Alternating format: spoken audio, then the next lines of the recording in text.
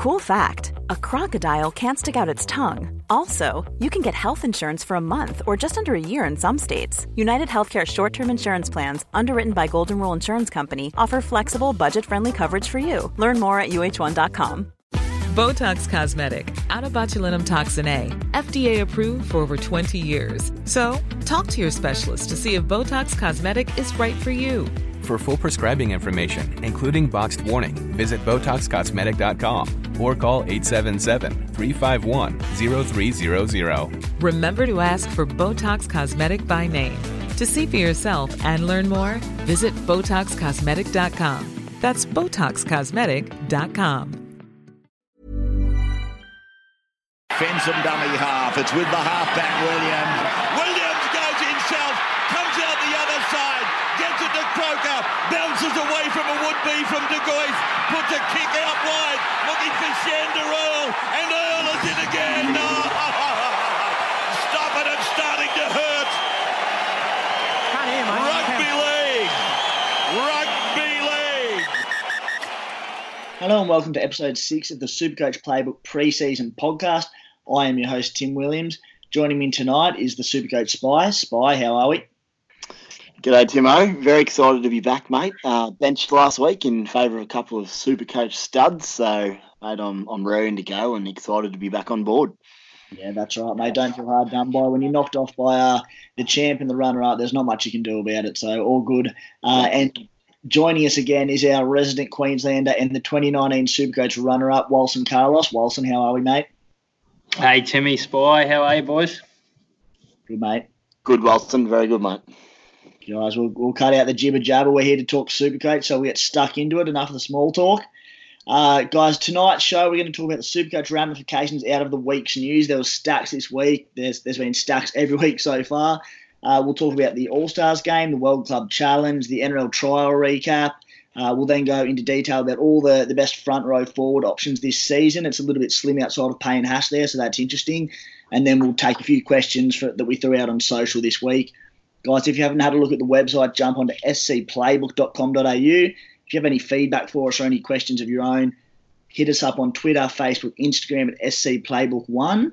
Guys, we've also got some good subscription content available. It's $30 a head for NRL or $40 for NRL and BBL. So basically what that is at this stage of the season is just me doing top 17s of about 2,000 plus words of analysis on every club in the NRL and providing a round one rating on every player in that team. Check out the Eels, Cowboys and Broncos. I've done a squad analysis on all of them that's free to read. Basically pre-season, everything else will be free to read. So hopefully we can get you in and get you enjoying the content and know what you're in for the season if you are enjoying it. A little bit of background on that, the subscription side of things. So I finished up at the Daily Telegraph in December, which I mentioned earlier. Basically, this has allowed me the time to launch the site, which I've been very passionate about. I'm very excited about. Basically, any subscriptions that come in help me to sort of maintain the site, to improve the site going forward, to get us more contributor content from guys like Des, Walson, The Spy, and a few others, potentially get a few more on deck in the future if it allows. And probably more importantly, it allows me sort of the bit extra time to dedicate to the site while working on the site, obviously, but just to work on it, building stories, getting content out there. So happy days.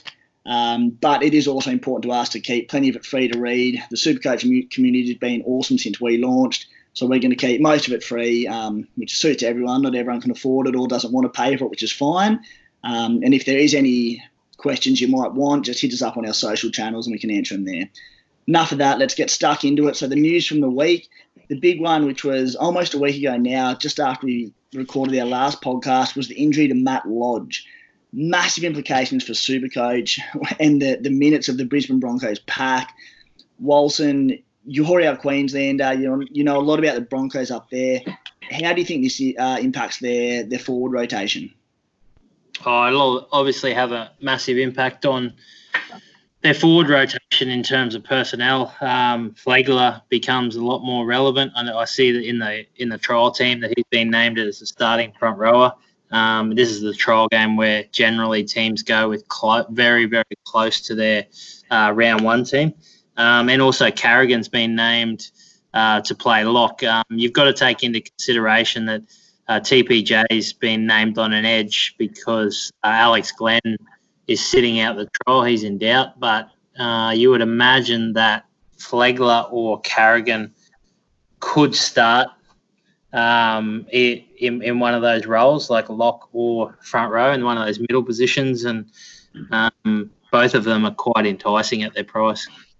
Yeah, absolutely. And I suppose I had a good look into it during the week and did an article on it, and he'll go one of two ways, Anthony Seibold. The easy solution to him is to bring Alex Glenn in and play him on the edge. They can keep Offengahi at lock, and then probably Tommy Flegler, being that bigger body to replace Matty Lodge, starts at prop. That's option A. Option B would be to keep Alex Glenn on the bench, keep TPJ on an edge, and then you can tinker around with playing Offengahi at prop, and then Carrigan at lock, or keep Offer at lock and Flegler at prop. So there's a few options there. Matty Lodge played 57 minutes a game last season, so it is a big chunk to come out of it. Spy, what do you think about all this? Yeah, it's a lot of minutes to cover. Obviously, it's a big time injury for Supercoach purposes. For me, it's just a bit of a wait and see on that round one team. That Tuesday, when that team drops, is going to be huge to see what Siebes does. But obviously, if one of the young guys can get extra minutes, then there's a huge chance of extra points, extra money, and the like. So I'm excited to see what Seibold does there, lads. Yeah, absolutely. I can see TPJ playing an extra sort of 5 or 10 minutes there. Offengahi maybe an extra 10, 15 minutes. And I think whoever starts out of Flegler and Carrigan, I don't think it'll matter too much. I still think they both probably see an extra sort of 10 to 15 minutes minimum. They'll be the major guys to take up these minutes. So they're really appealing at a sort of mid-ranger type price. Down to the Newcastle Knights and Bradman Best to miss the first month of the competition. Really interesting there because it's giving a few guys an opportunity. Number one being Tautau Moga, who's really enticing at 245k, but he's also set to miss the first week or two.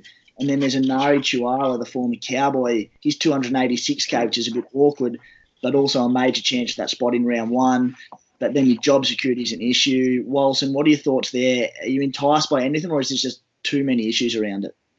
No, I'm not overly interested, to be honest, because neither of them, neither Tuala or Moga, are really that relevant, I think, Supercoach-wise. I actually feel like Bradman Best was a bit of a trap in some ways. Like, he was so cheap, he might not have been a trap, but I don't feel like he was really heavily hyped, and I don't think he was going to be as good as people thought he was. I could be proved wrong later in the year.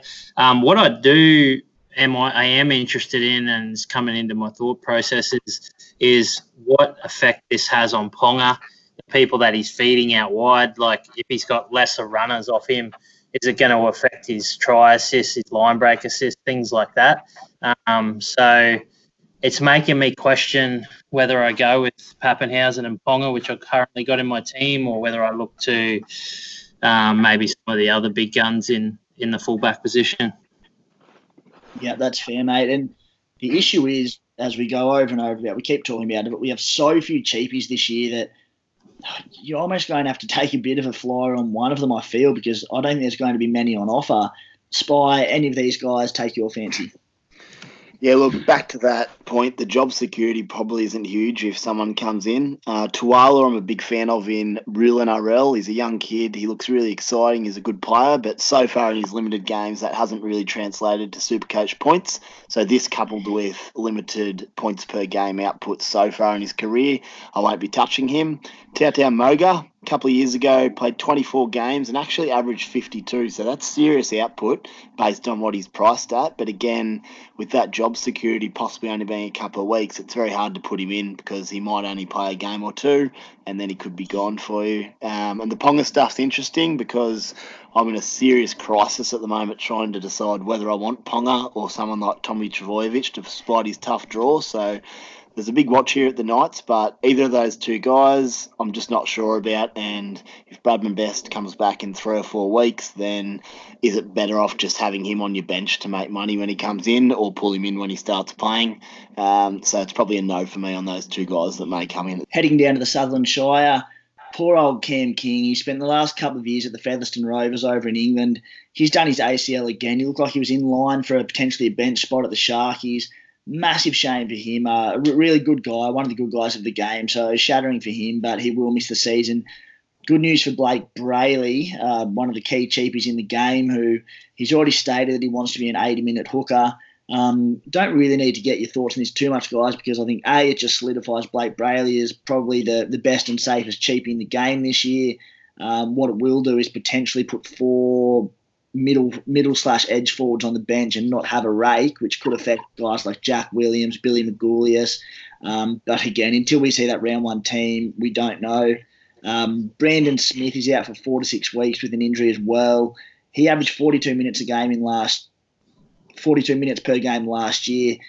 After the weekend's All-Stars game, he was on the lips of a lot of people with potentially a few extra minutes there. Guys, we're living in the past a little bit already because he's gone for 4 to 6 weeks. But Walson, did you have any interest in Brandon Smith before he got injured? Yeah, some marginal interest, but the issue is always that Cameron Smith's there, and how many minutes is he going to play? And Dale Finucane's an Origin player now, so it's really hard. It's a really hard situation there. They've got so much depth, and they've got Harry Grant, who I think Smith came out this week and said he's a better hooker than him. So, that's Brandon Smith came out and actually said that. So they've got so much depth there, and I think Bellamy would like to play him more minutes, but now with this injury, it's sort of a moot point. Yeah, and do you see Harry Grant playing 14 now, or will it just be Cam Smith plays 80 and there's no need for Harry Grant on the bench? Well, that's a good question. I don't think so. I don't think Harry Grant would play 14, but then it would be interesting. I think with the way they rotate their players, it would be a similar situation to Brisbane. They're likely to play someone on the bench like an Isaac or someone who's a bit more versatile on the bench. Maybe they blood young Johns and that. He looks physically like he's a year away from it for me. But they might blood someone and only play him 5 or 10 minutes. Bellamy does that a lot, so you got to be really careful if you're putting someone in your team that's on the bench from Melbourne. Yeah, absolutely, and that's it. I think even if, as you said, but if Harry Grant does sneak in there, be very wary. I don't think he will last long, and even if he's there, he won't be playing many minutes. We'll get on to the All-Stars recap now, just a quick one, a little bit out of that. Spy, anyone catch your eye there? Anyone who you did like and now you're off? Any thoughts? Look, first of all, Jesse Ramian played very bloody well. It was only a couple of years ago he averaged 53. And then last year he looked to me to be carrying a little extra weight. He wasn't fit. There was something not quite right there in terms of physicality for Ramian. He looked very strong. He was busting tackles left, right and centre Saturday night. He's got a good offload in him. So it's one to probably keep an eye on, to not someone I'd probably start with, but if he's playing that well to start the year, then he's someone who could certainly come into contention. And he really, really impressed me. It was interesting to watch Latrell. Probably not a whole lot to take out of Latrell. It was his first game at fullback. I wouldn't read too much into it, but his involvement was pretty minimal to begin with. But I think the big one for me was Ramian and also David Fafita, who is just bloody terrifying, that guy. He is unbelievable. And if he's playing big minutes for the Broncos, he's not only a must-have, but possible captaincy option after a couple of weeks. He's just a beast. Yeah, absolutely. Ramian had something like 12 tackle breaks in that game, which is it's exactly what we wanted to see from him. I think David Fafita had 8 in him as well, which is awesome. Walson, any thoughts on that game?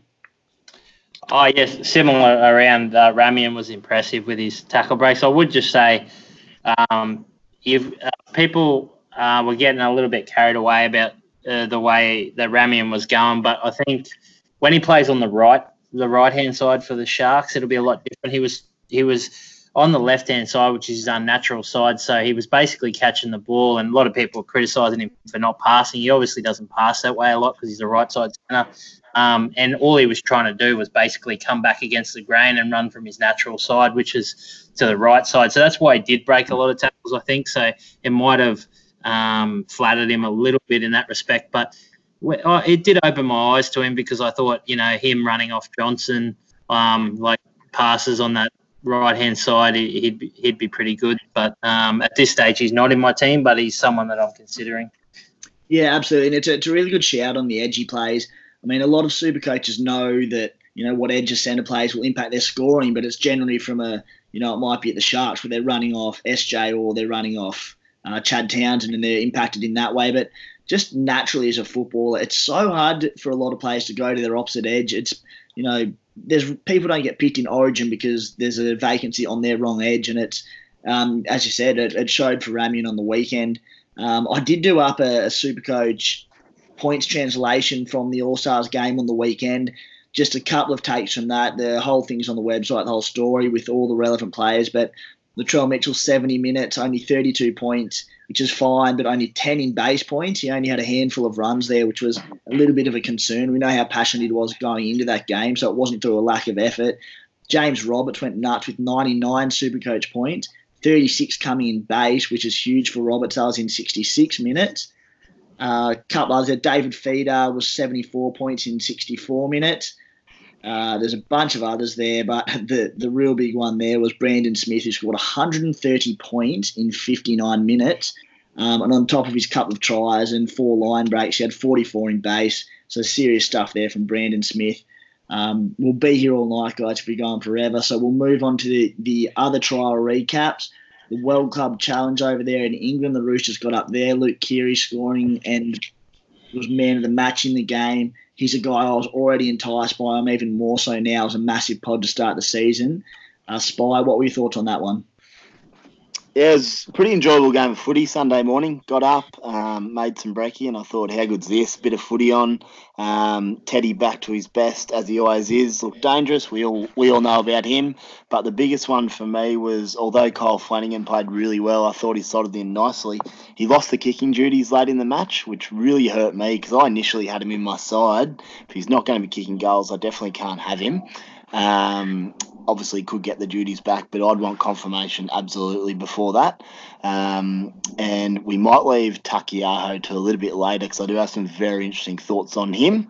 But yeah, the big one out of that was Flanagan losing the duties, which was a massive shame from my eyes. Yeah, I noticed you had it in your Supercoach draft rankings. You had him at number 5 earlier on, and you dropped him to number 10, which is massive. So, and yeah, you had him in Classic as well, which was he was going to be one of your pods to start the year, which I wasn't very keen on him, so I was happy to see him in your team. So I'm a bit bummed about that, but not to worry. That'll save the day for you, mate. He was going to go off. Walson, World Club Challenge, thoughts? Yeah, I thought the Roosters were fairly clinical. I thought the biggest standout from it, the two biggest standouts from it was the amount of minutes that Friend played, made him Supercoach relevant again to me, although it's always a bit of a risk when you've got the lad Verrills on the bench, but it still showed to me that Robinson has his most faith in Friend, and Verrills was basically there as that number 14. If someone gets injured or they want to put Friend into lock or they want to give Friend a break, he might manage his minutes over the year, but Friend is a very relevant Supercoach player if he can get the minutes. He played really well too, I thought. And the other one was Manu, how much ball he got given that Latrell's not there. I thought that was really relevant. I mean, Teddy's Teddy. He's going to do what he does, and it was interesting some of the ball play they had off JWH. Even I haven't seen that before, but I don't know because it's a fairly open style of game with those British teams, and they're a little bit weak defensively on the inside, and they don't wrestle as much in the ruck. So it's hard to sort of take too much out of that, but basically Manu and Friend was my big takeaways from that. Yeah, Manu could be a really sneaky pod, obviously one of the best sides in the comp. He could be getting a stack more ball this year without Latrell, so he's definitely one to keep an eye on. And mate, you had a good look at the Panthers-Tigers game as well. I know you were not from a Supercoach perspective as much, but you were pretty impressed by Matty Burton. Yeah, I think I'm interested to see whether Jerome Luai gets the start. All the talk is he's going to get the start. He's done his apprenticeship. He's been waiting behind Maloney. He's got a few starts and he's gone okay at NRL level. I thought he went better earlier, and in the last few cracks that he's had, he probably hasn't stood out as much. But Burton looks like a player, man. Like he looks like a serious player, eh? Like he's a good kicker. He's a good passer, and I know that's not what they need to complement Nathan Cleary, but I think for me it put me off Jerome Luai because I know he'll be highly owned, but I feel like there's job security issues there with Burton waiting in the wings. They've got a tough draw to start with, and they've also got Tyrone May there. So, I'm not sure that he has that secure of a job, Jerome Luai. That's it, and which is a hassle because he's one of what we thought was a solid cheapie to start the year, along with Bradman Best, who's now not playing. It's just getting worse and worse.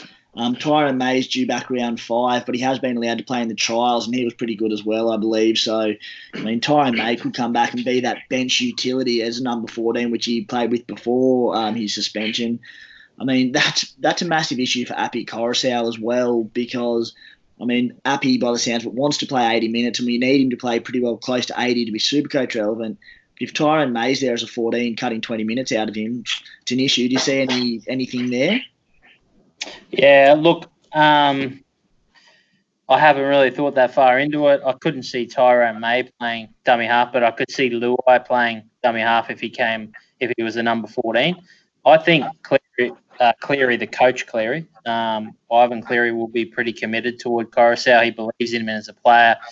He grabbed him at the last minute out of the Bulldogs' arms when the Bulldogs had pretty much signed him and convinced him to come over and play for Penrith. And I think a lot of that basis would have been you're going to be playing big minutes because he'd been mucked around a little bit at Manly, albeit, Manasi Fine is the next big thing before he got into his troubles. So, but what I've sort of pivoted out of that game onto Billy Walters a bit. I was really impressed with him. I don't know where he fits in with West Tigers. They've got a lot of moving parts at the moment, West Tigers.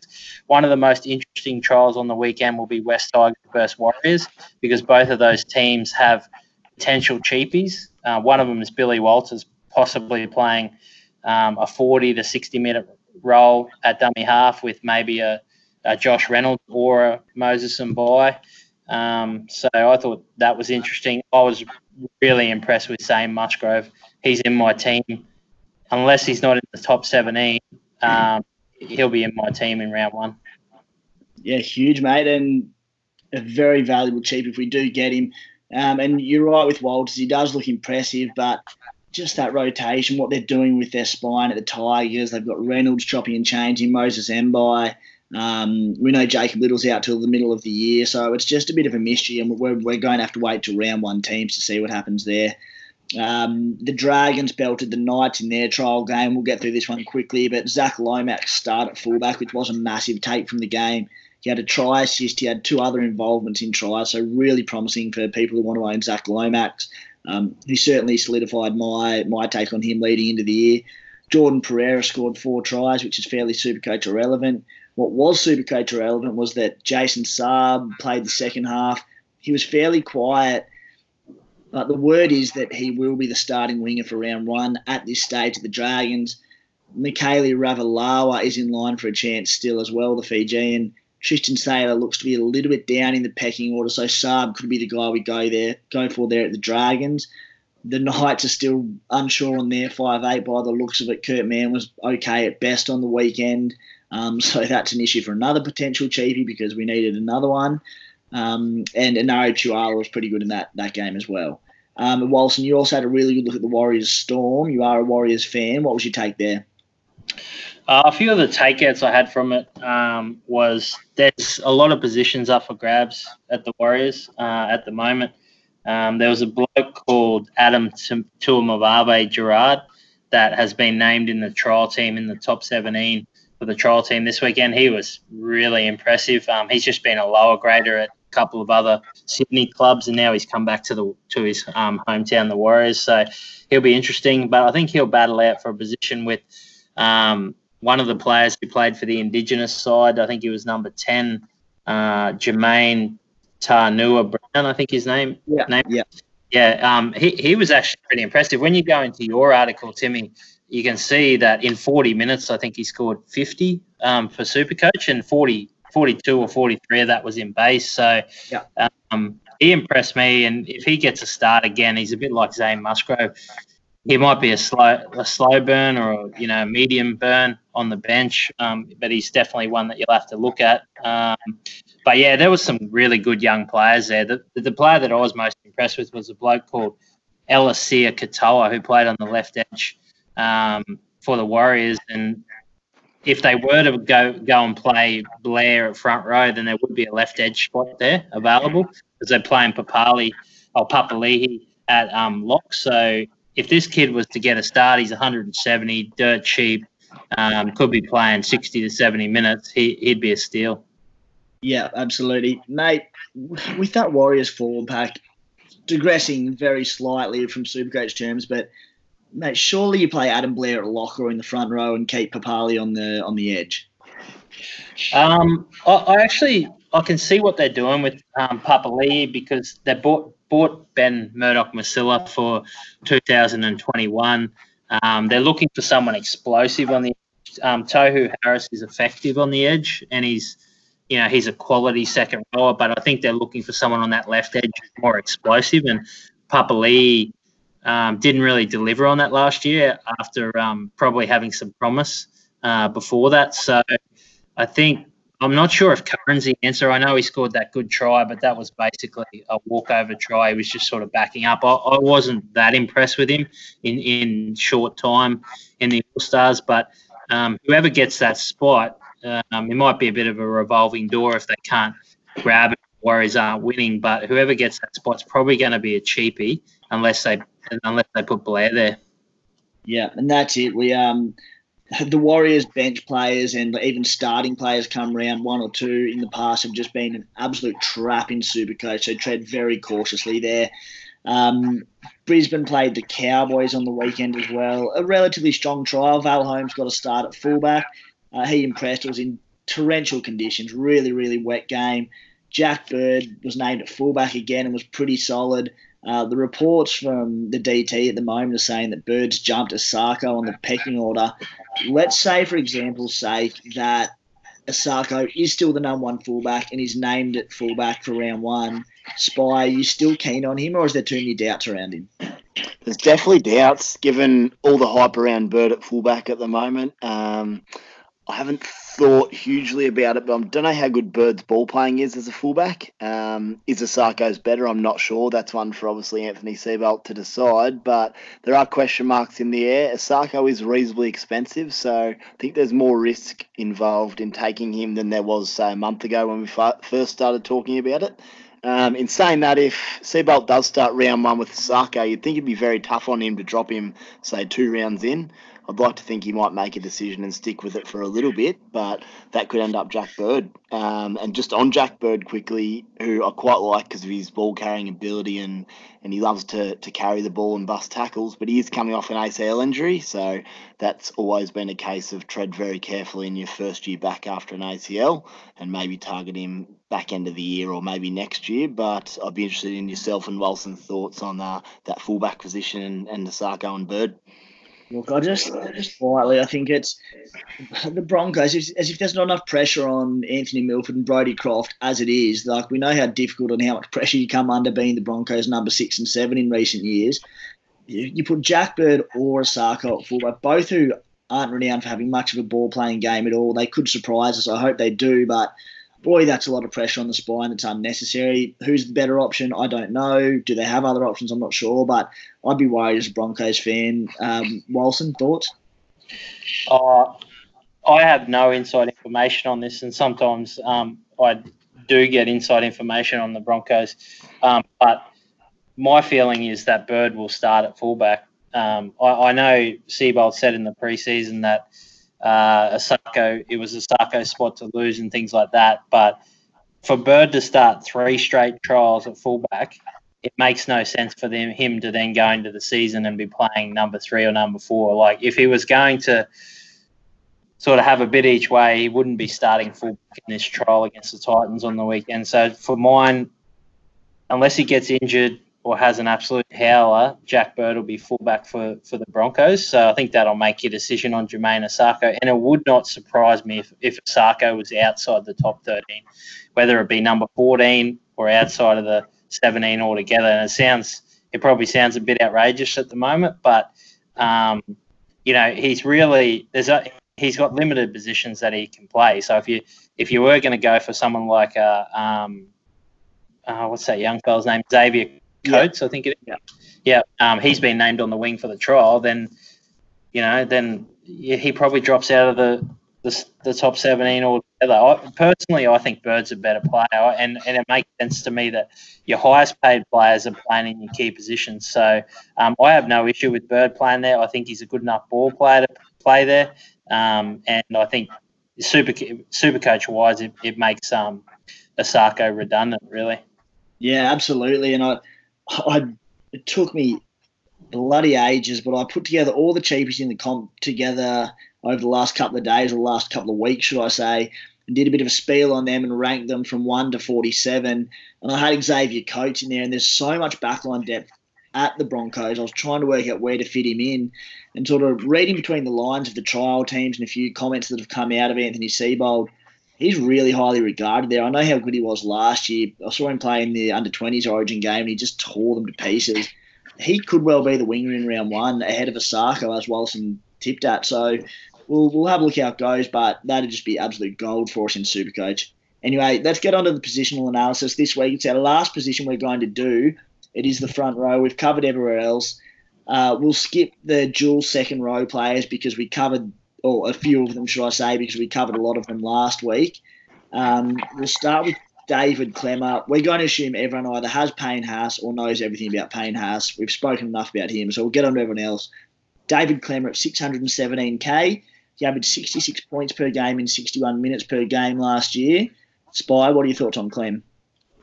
Yeah, I think with Clem, it's probably more of the same coming along. Obviously, there is a new coach up there, so you're never sure exactly what the rotation is going to look like in that sense. But Clem is one of their better forwards, obviously, who's going to do that job for them.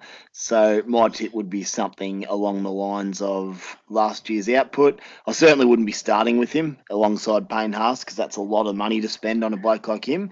But as the season goes on, someone to keep an eye on and see how he's travelling. If you need him in the side, you can maybe get him in later, but certainly won't be starting with him, mate. I'll have Haas and someone else in there. Yeah, Walson? I did have a few notes here about Clemmer because when you look at the first 5 or 6 players that we're talking about, when I look at a developing junior player, I look at how much improvement they have in him, and Supercoach is a little bit the same, and Clemmer is the one that I've circled as having the most improvement in them. But it's dependent upon him implementing a pre-line pass and offloads to his game. He did a little bit of offloading last year, and he did a pre-line passing for the first 1 or 2 games, and then he put it away. So I'm not really sure what happened there, but it depends on how he's coached. But he has the potential to get average another sort of 8 or 9, 10 points a game in Supercoach if he opens up his pre-line passing and that, because he attracts so much attention. But and possibly even looks for more offloads than he's doing. But I won't have him because I'm going with Payne Haas in a cheaper option. But I certainly think he needs to be considered, and if you see something in his game in those first 2 weeks, he could be brought in by a lot of Supercoaches. Yeah, fair shout. I was against him for that exact reason, that I just didn't see the ceiling in him to justify the price tag at this stage of the season. He'll be a great buy at some stage, and there's no reason you can't buy him from round 1. But until he develops something like everything you've just mentioned, that little tip on at the line or something, at this stage of the season, you want pods who can go big. If you're paying that sort of price, I'm not too keen. James Fisher-Harris is a really interesting one. He just exploded out of the blocks all of last year. 66 points per game, more importantly, in 77 minutes per game, 615K. The minutes there would suggest that he's reached his ceiling as far as his output goes. Spy, is there any interest? I was having a look at this today, Tim, for a draft article I'm doing tomorrow. And if he plays the 80 minutes based on that points per game, he actually averages just a tick under 70. Now, obviously, the risk there is he won't play 80 minutes every week, so you don't know what's going to happen. But it's pretty bloody good output. In saying that, in this situation, already got Haas. Again, I won't be spending that kind of money to start the season to partner Haas. But, look, it's a big watch on Fisher-Harris because if he's playing 80 minutes and if he's averaging up around 70, then could go pretty damn well for the rest of the season if you get him in at some point. Yeah, Walton? Yeah, Haas is to a certain extent with these big price players that we're talking about, the next 4, 5 or 6, he's cannibalised the market a little bit in terms of you can't really get another player in without spending too much on front row forward. So I'm going to give JFH a miss. I'm a massive fan of his. Originally, he was down in my notes to put in the team. I wouldn't begrudge anyone starting him. But like you said, Timmy, you hit it the nail on the head. He has limited upside with those minutes. Yeah, and next on the list is Adam Fanua-Blake, who we won't spend too much time on because he's injured and due out until about round 3 or 4. I'm with you guys in that you start with Payne Haas. I'm not sure I can justify spending the big money on the second front rower, but at 613k last year, averaged 55 minutes per game at a rate of 1.2 points per minute and averaged 66 points per game. His base was 49 per game, and he's a guy who does have attacking upside. He can score a try, he can bust the line, he offloads a little bit. He's a guy, I'm glad he's not available because I was really tempted by him and I don't want to spend that much on another front rower. Walson, anything from AFB, let's say from when he's fit, come round 5 or 6. Oh, I love him. I mean, I had him most of last year. I won't have him this year because of injuries, and I think the surprise element's gone a bit and his price has probably peaked, and I'm not sure that he has that much more upside. From a pure NRL point of view, I reckon he's one of the best front rowers in the comp, if not the best. Yeah, he's an absolute animal, so he'll be one to come into contention later on in the year when he's fit, but it is a shame he's not there from round 1. Josh Papali at 615k. There'll be a little bit of Canberra Raiders bias here from me, but averaged 63 to 66 points per game in the last 4 seasons. In last year, he averaged 53 minutes per game, which is massively down on previous years, but his points per minute skyrocketed to 1.22, so his scores weren't affected. In the last 9 games of the season, he averaged 77 points per game, which is enormous. I'm tempted by him. Spy? Tell you what, I was looking at this again today, and I was thinking back to the last couple of months of the Raiders campaign last year. Joshy Papali started offload a little bit more, just free his game up a little bit, searching for some extra points for the Raiders boys. And as you said, he averaged 76, 77 over the last 9 or 10 weeks. That's some serious points. Question mark on Papali is always how fit is he come round 1. For me, he's a really big watch, and he's the kind of bloke you could pick up probably just after Origin and potentially take you to a serious run home.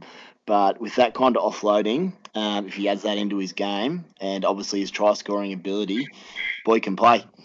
Yeah. He had last year, for context sake, he had 10 offloads in 14 games prior to round 16. Then he upped that to 16 offloads in his final 9 games. Walson, anything? Yeah, he flicked a switch. I mean, my notes down here just say basically finished the year unbelievable. The upsides for him at the start of the season is Canberra had one of the softer draws in terms of who they're playing relative to where they finished last year. They've got some good home games. So if you wanted to take a flyer on him, you could. But to me, he's a big game player. Gets through the Origin period, gets managed by Stewart, and then is huge on the run home. He's done that in previous years as well. Yeah, and I think the other thing that helps him is just the injuries in the back row. Johnny Bateman there, he'll be gone for at least the first couple of weeks, potentially up to the first month. We'll get to him later. We've spoken a bit about him already in other podcasts, but Corey Horsburgh is going to play on the edge, or at least try to play on the edge for the trial games at least, and then potentially for round 1. So I can just see Papa with a few experienced blokes out, taking a bit extra workload and playing a few extra minutes. So definitely tempting. Marty Tapau next on this list at 571k, with guys like Gerbo out the first few rounds, or expected to be, and Fanua-Blake, a few other injuries at Manly, Taniela Paseka, potentially bigger minutes for Tapau. Spy, thoughts? Yeah, I certainly like him as a player. We've discussed it before with Des that potentially he looked a little injured last year and maybe carried something through the season.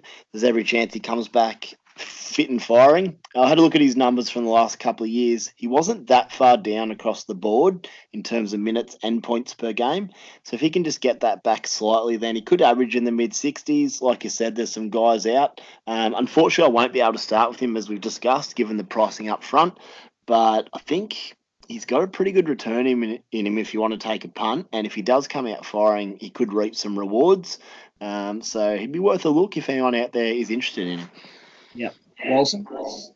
I think if you're going to take a flyer on, a Papali, Tapau, AFB, JFH, you've almost got to do it at the expense of Haas and back yourself to So maybe Hart is down from his 78-point average to a 75 or a 74 in the first 5 or 6 weeks, and maybe they're up. They just have a massive run to start the season. And basically what you're doing there is you're saving yourself maybe 120 to 150 grand in value, which you can spend on other positions. But it'd be a very brave person to do that, but it's the type of thing that could probably set up your super coach season. It'd be the ultimate pod play, wouldn't it? And, I mean, there is a small bit of merit in, does Payne Haas match that early in the year? Maybe he does, maybe he doesn't. But there's a fair chance he can regress early in the year. But, as I said, it'd take a very brave man. Next on the list, Aiden Tolman, 557K. I don't think we'll spend much time on him unless you guys have anything else to say. But he did average 60 points per game and 60 minutes per game last year, ridiculously with 58 base per game, which is enormous. There's just no ceiling there. Spy, any interest or not? Mate, he's like the perfect buy player. If it suits your team, come buys over Origin period, lock him in, take those points. But no, I won't be starting with him. Yeah. Walson? No, thanks. Yeah, poor old Aiden Tolman. Can't do too much more for us, but just never any interest.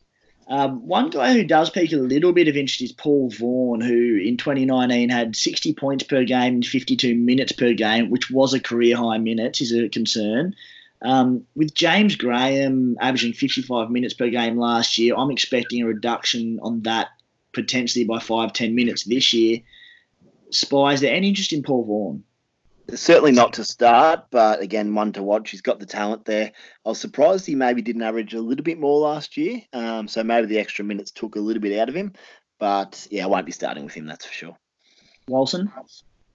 Vaughan's capable, and he's a capable try scorer as well. When he scored big, I think 2017, he averaged 68. So, and that was on the back of a lot of tries close to the line. But, no, I would look at someone like Kerr to pick up Graham's minutes. I'm with you, Timmy. I think Graham regresses in minutes. To me, Graham is just riding it out to retirement, to be honest. I think he's sort of a shadow of the player that he was in his prime. Yeah, absolutely. A really interesting one here that people aren't real keen on due to a bit of injury, but Andrew Fafita at 554K. I'm happy to go out and say on a limb and say he's the second best front rower in Supercoach when fully fit and playing minutes. But he dropped to 60 points per game and 49 minutes per game last season, which is his lowest of both in a number of years. Spy, do you see him upping that from a down year? Look, it's all about his health. He battled through last year, as we saw, and he went off at times, missed a few games. His pedigree is huge. I mean, he's averaged in recent years 73, 72, 68. That's all in the last 5 seasons. So the pedigree is there, as you discussed. We all know that.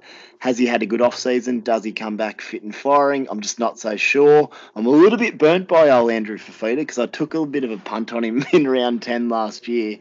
Captained him against the Gold Coast. I was sitting pretty with a beer in hand. 7 minutes into the game, he had 3 offloads, and I was like, how good's this? And he didn't play a single more minute. He went off and they rested him. So that's going to stick with me a little bit. And to be honest, with that injury, how he looked last year, I definitely couldn't start with him. But if he looked healthy and he was offloading and running hard, then certainly he'd be pretty quickly into my side if he demonstrated he was back to his best. Yeah, that's some savage stuff there. Walson?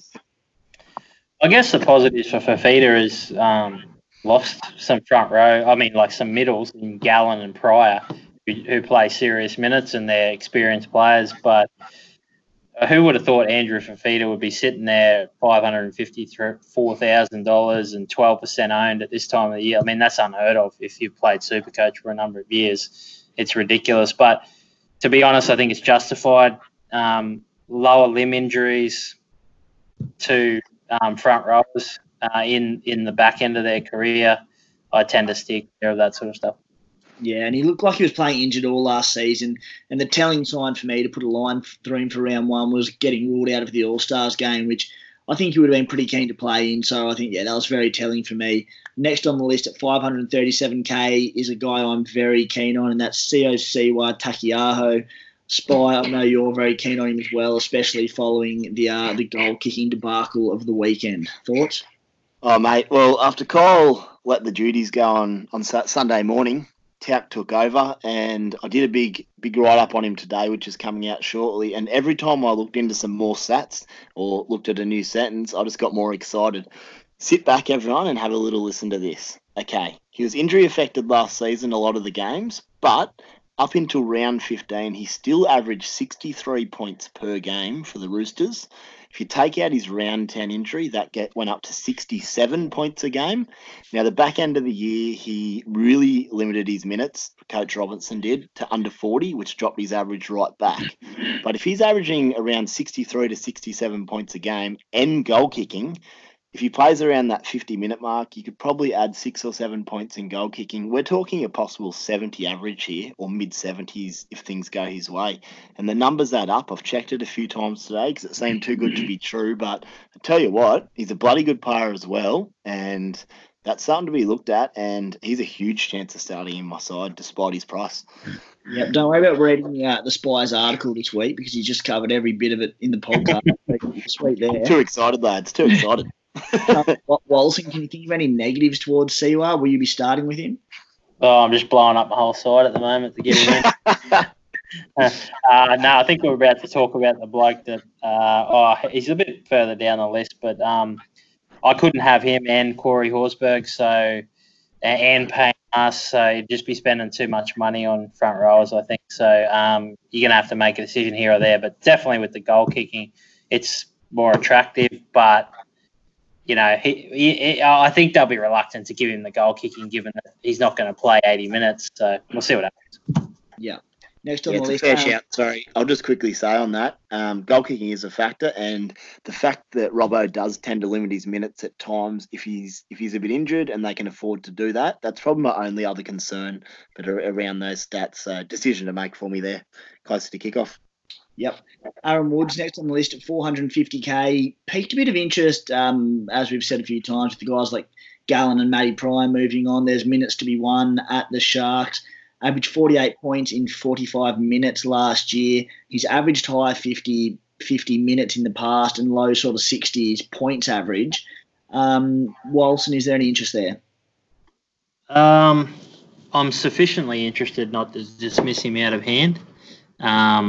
But he's not in my team at the moment. But he's a watch. He's a very close watch because Cronulla is one of a few sides that you really don't know how their forward rotation's going to go and how many minutes they're going to get. But if he gets up near, that 57, 58, even 60 minutes that he was getting back when he was, at the Tigers and things like that, he's shown that he'll average 60 odd. Yeah, I'm a little bit the same. I won't say I'm semi-keen on him because I won't be picking him for round one, but we can jump on him. He's one of them guys we can jump on after round two before those initial price rises if he does get the minutes. If we see him offloading a little bit, which is also key for Woodsy. Spy, anything? Yeah, huge watch on him. If the Cronulla may need him this year, may need him to play some bigger minutes. That experienced head, he's obviously played Origin football. He's got a good offload in him as well. So one to keep a big eye on. And as you said, you can bring him in if he's doing good things. Yeah, Mo Fotuaika next on the list at 443k up at the Titans. The injury to Ryan James probably brings him into a little bit more contention. Averaged 48 points in 47 minutes per game last year at about a point per minute. For me, there's not too much upside, despite it's a decent output, but a point per minute isn't anything drastic. So I don't see too much of an improvement there. Walson, anything for you? Impressive NRL player, but not relevant to the Supercoach, in my opinion. Spite? Yep, agree with those thoughts. Yep, and now here's a really interesting one that maybe the bloke you were talking about, there's a few interesting ones coming up, but Walson, is Liam Knight at the Bunnies, who's attracted a lot of interest, 437k. He averaged 47 points in 41 minutes per game last season at a points per minute of 1.14, which is pretty impressive. The big news there was obviously Cam Murray moving to the edge. Wayne Bennett has come out and said he wants Liam Knight to make the lock roll his own. Walson, what do you reckon about Liam Knight? Yeah, I'm starting to see when I haven't really looked at him till today, but I can start to see what people are talking about when, like you said, a PPM of 1.14 out of 20 games. In 16 of them, he scored more points than he did played minutes, which is to me is pretty big. So Yeah, look, he's awkwardly priced, but if you can squeeze him in, then I think he's probably going to be a pretty safe buy because he'll play 55 to 60 minutes, you'd think. Yeah, that's it. There's a really interesting one. He's probably a sit and watch for minutes for me as far as the start of the year goes. But if you do jump on, you're probably not going to get burnt by it, I don't think. So, I can see the merit in it, but probably not for me. Spy? I'm pretty keen on him, lads. Got named at lock today in the 13 jersey for the Charity Shield. If his minutes do go up, his points per minute should hopefully stay something similar, and you'll get decent points from the opening rounds plus price increase. I'm a pretty big fan at this stage.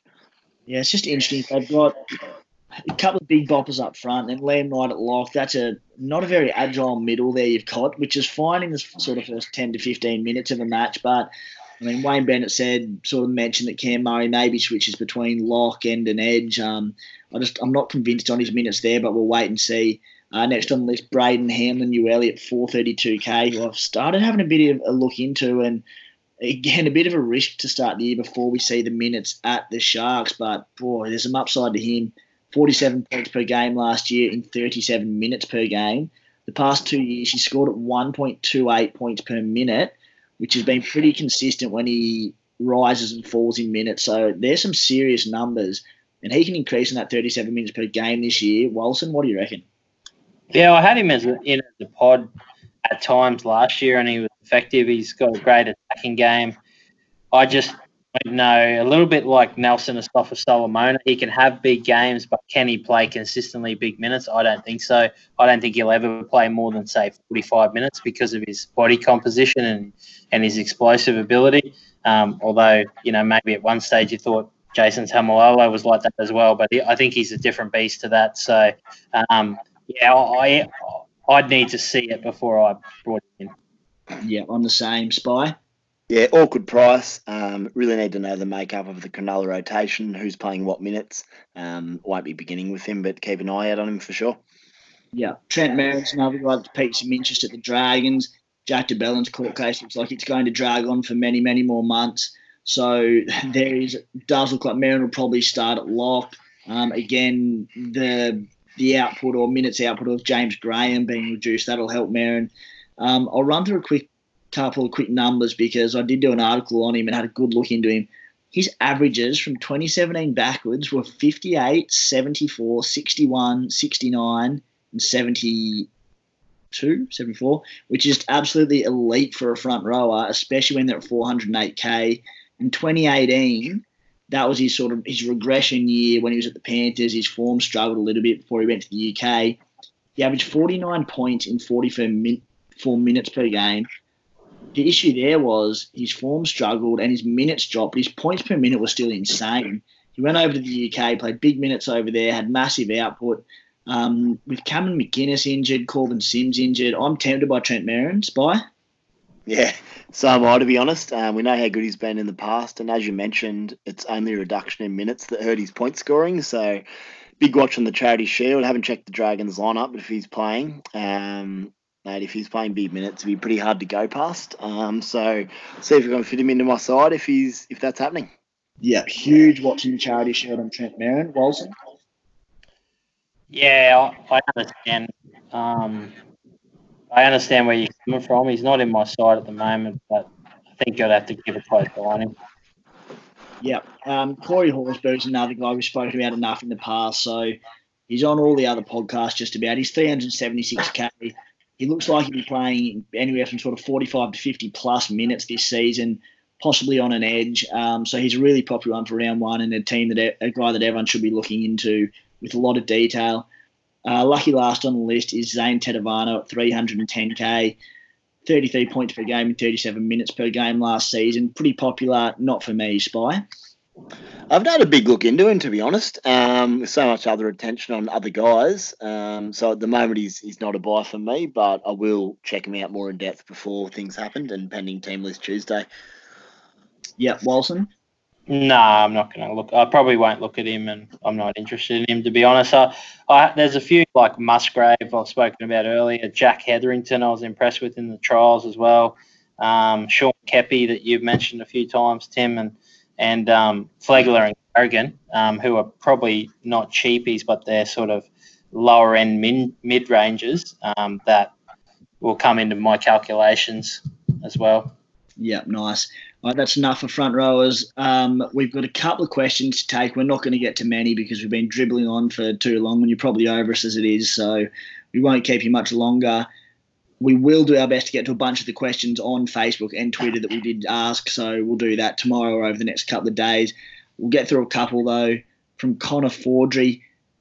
Who do you believe is the better option out of Burns, Staggs and Ramian? I'll start with you, Spy.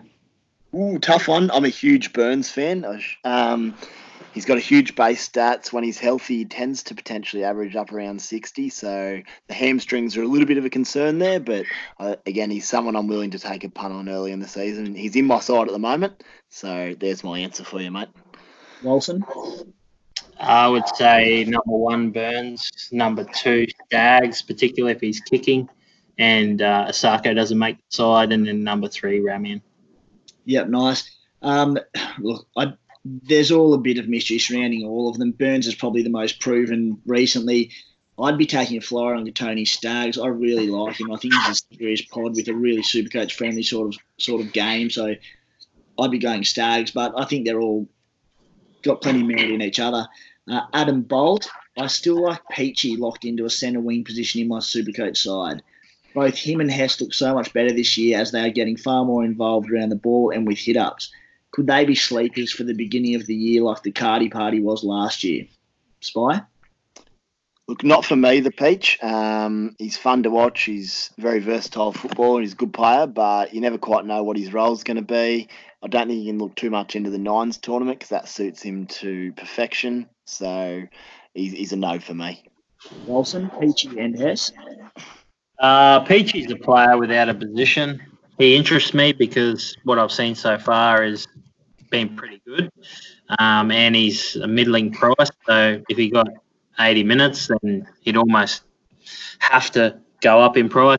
Hess, he's probably burnt by what he's done. To be honest, I'm steering clear of him until he proves otherwise. Yeah, I'm not keen on Peachy at all. I can see the merit in that one as well. And it is the year of the mid-ranger, as we've talked about a fair bit as well. They're going to have a massive impact onto the start of the year and rankings, so that's huge.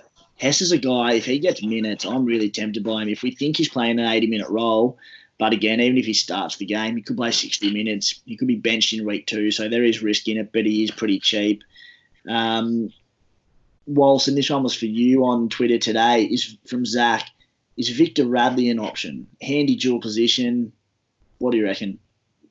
No, I don't think so. Not while Nat Butcher's on the bench. Butcher just eats up too much of his minutes, and they cannibalise each other. So, in a Supercoach format, anyway. And like Spy was saying before, Robinson's not over. He's a bit like Bennett. He's not overly committed to anyone's Supercoach game. He doesn't really care. He'll rest blokes at different times throughout the year, and he'll mix up their minutes. So, it's pretty risky playing. That's why there's a bit of a watch on Brewster's forwards and Rabbitoh's forwards to a lesser extent. Yeah, have a soul, Wayne. Look after us super coaches. Anyway, and the lucky last question, thoughts on Fusatua at centre? Does it make him worth considering at an awkward price? Might be good just to hear a general analysis of the awkward price mid-range crop. Just looking forward to the next couple of weeks. We will look at our pods. We'll look at mid-ranges. Now that we've gone through every position in detail, we can focus on a little bit more specific stuff. Wilson, I'll throw that one to you as a Warriors fan. Fusatua at centre, anything? Yeah, I think he's worth out. The problem with Fusatua is his base has always been so low, and then he's always, when he's scored high in Supercoach, it's been because his attacking stats, and you would think at centre he's going to score less tries, but he might get more try assists. His hands are pretty good. The trial match, he looked really good, took a lot of strong carries early in the set. He could get some clean ball. He's playing outside Tohu Harris, and Nicarima looked pretty good attacking-wise in the All-Stars. So I think he's a decent shout. Yeah, nice, mate. Doesn't have the base for me. I'd be too scared, but the Warriors fan knows all, so I'll go with him. That's all for tonight, guys. Cheers, Wilson. No worries, boys. Thanks for having me. Cheers, Spite. Cheers, gents. Been very good. All right. Thanks for tuning in. Cheers.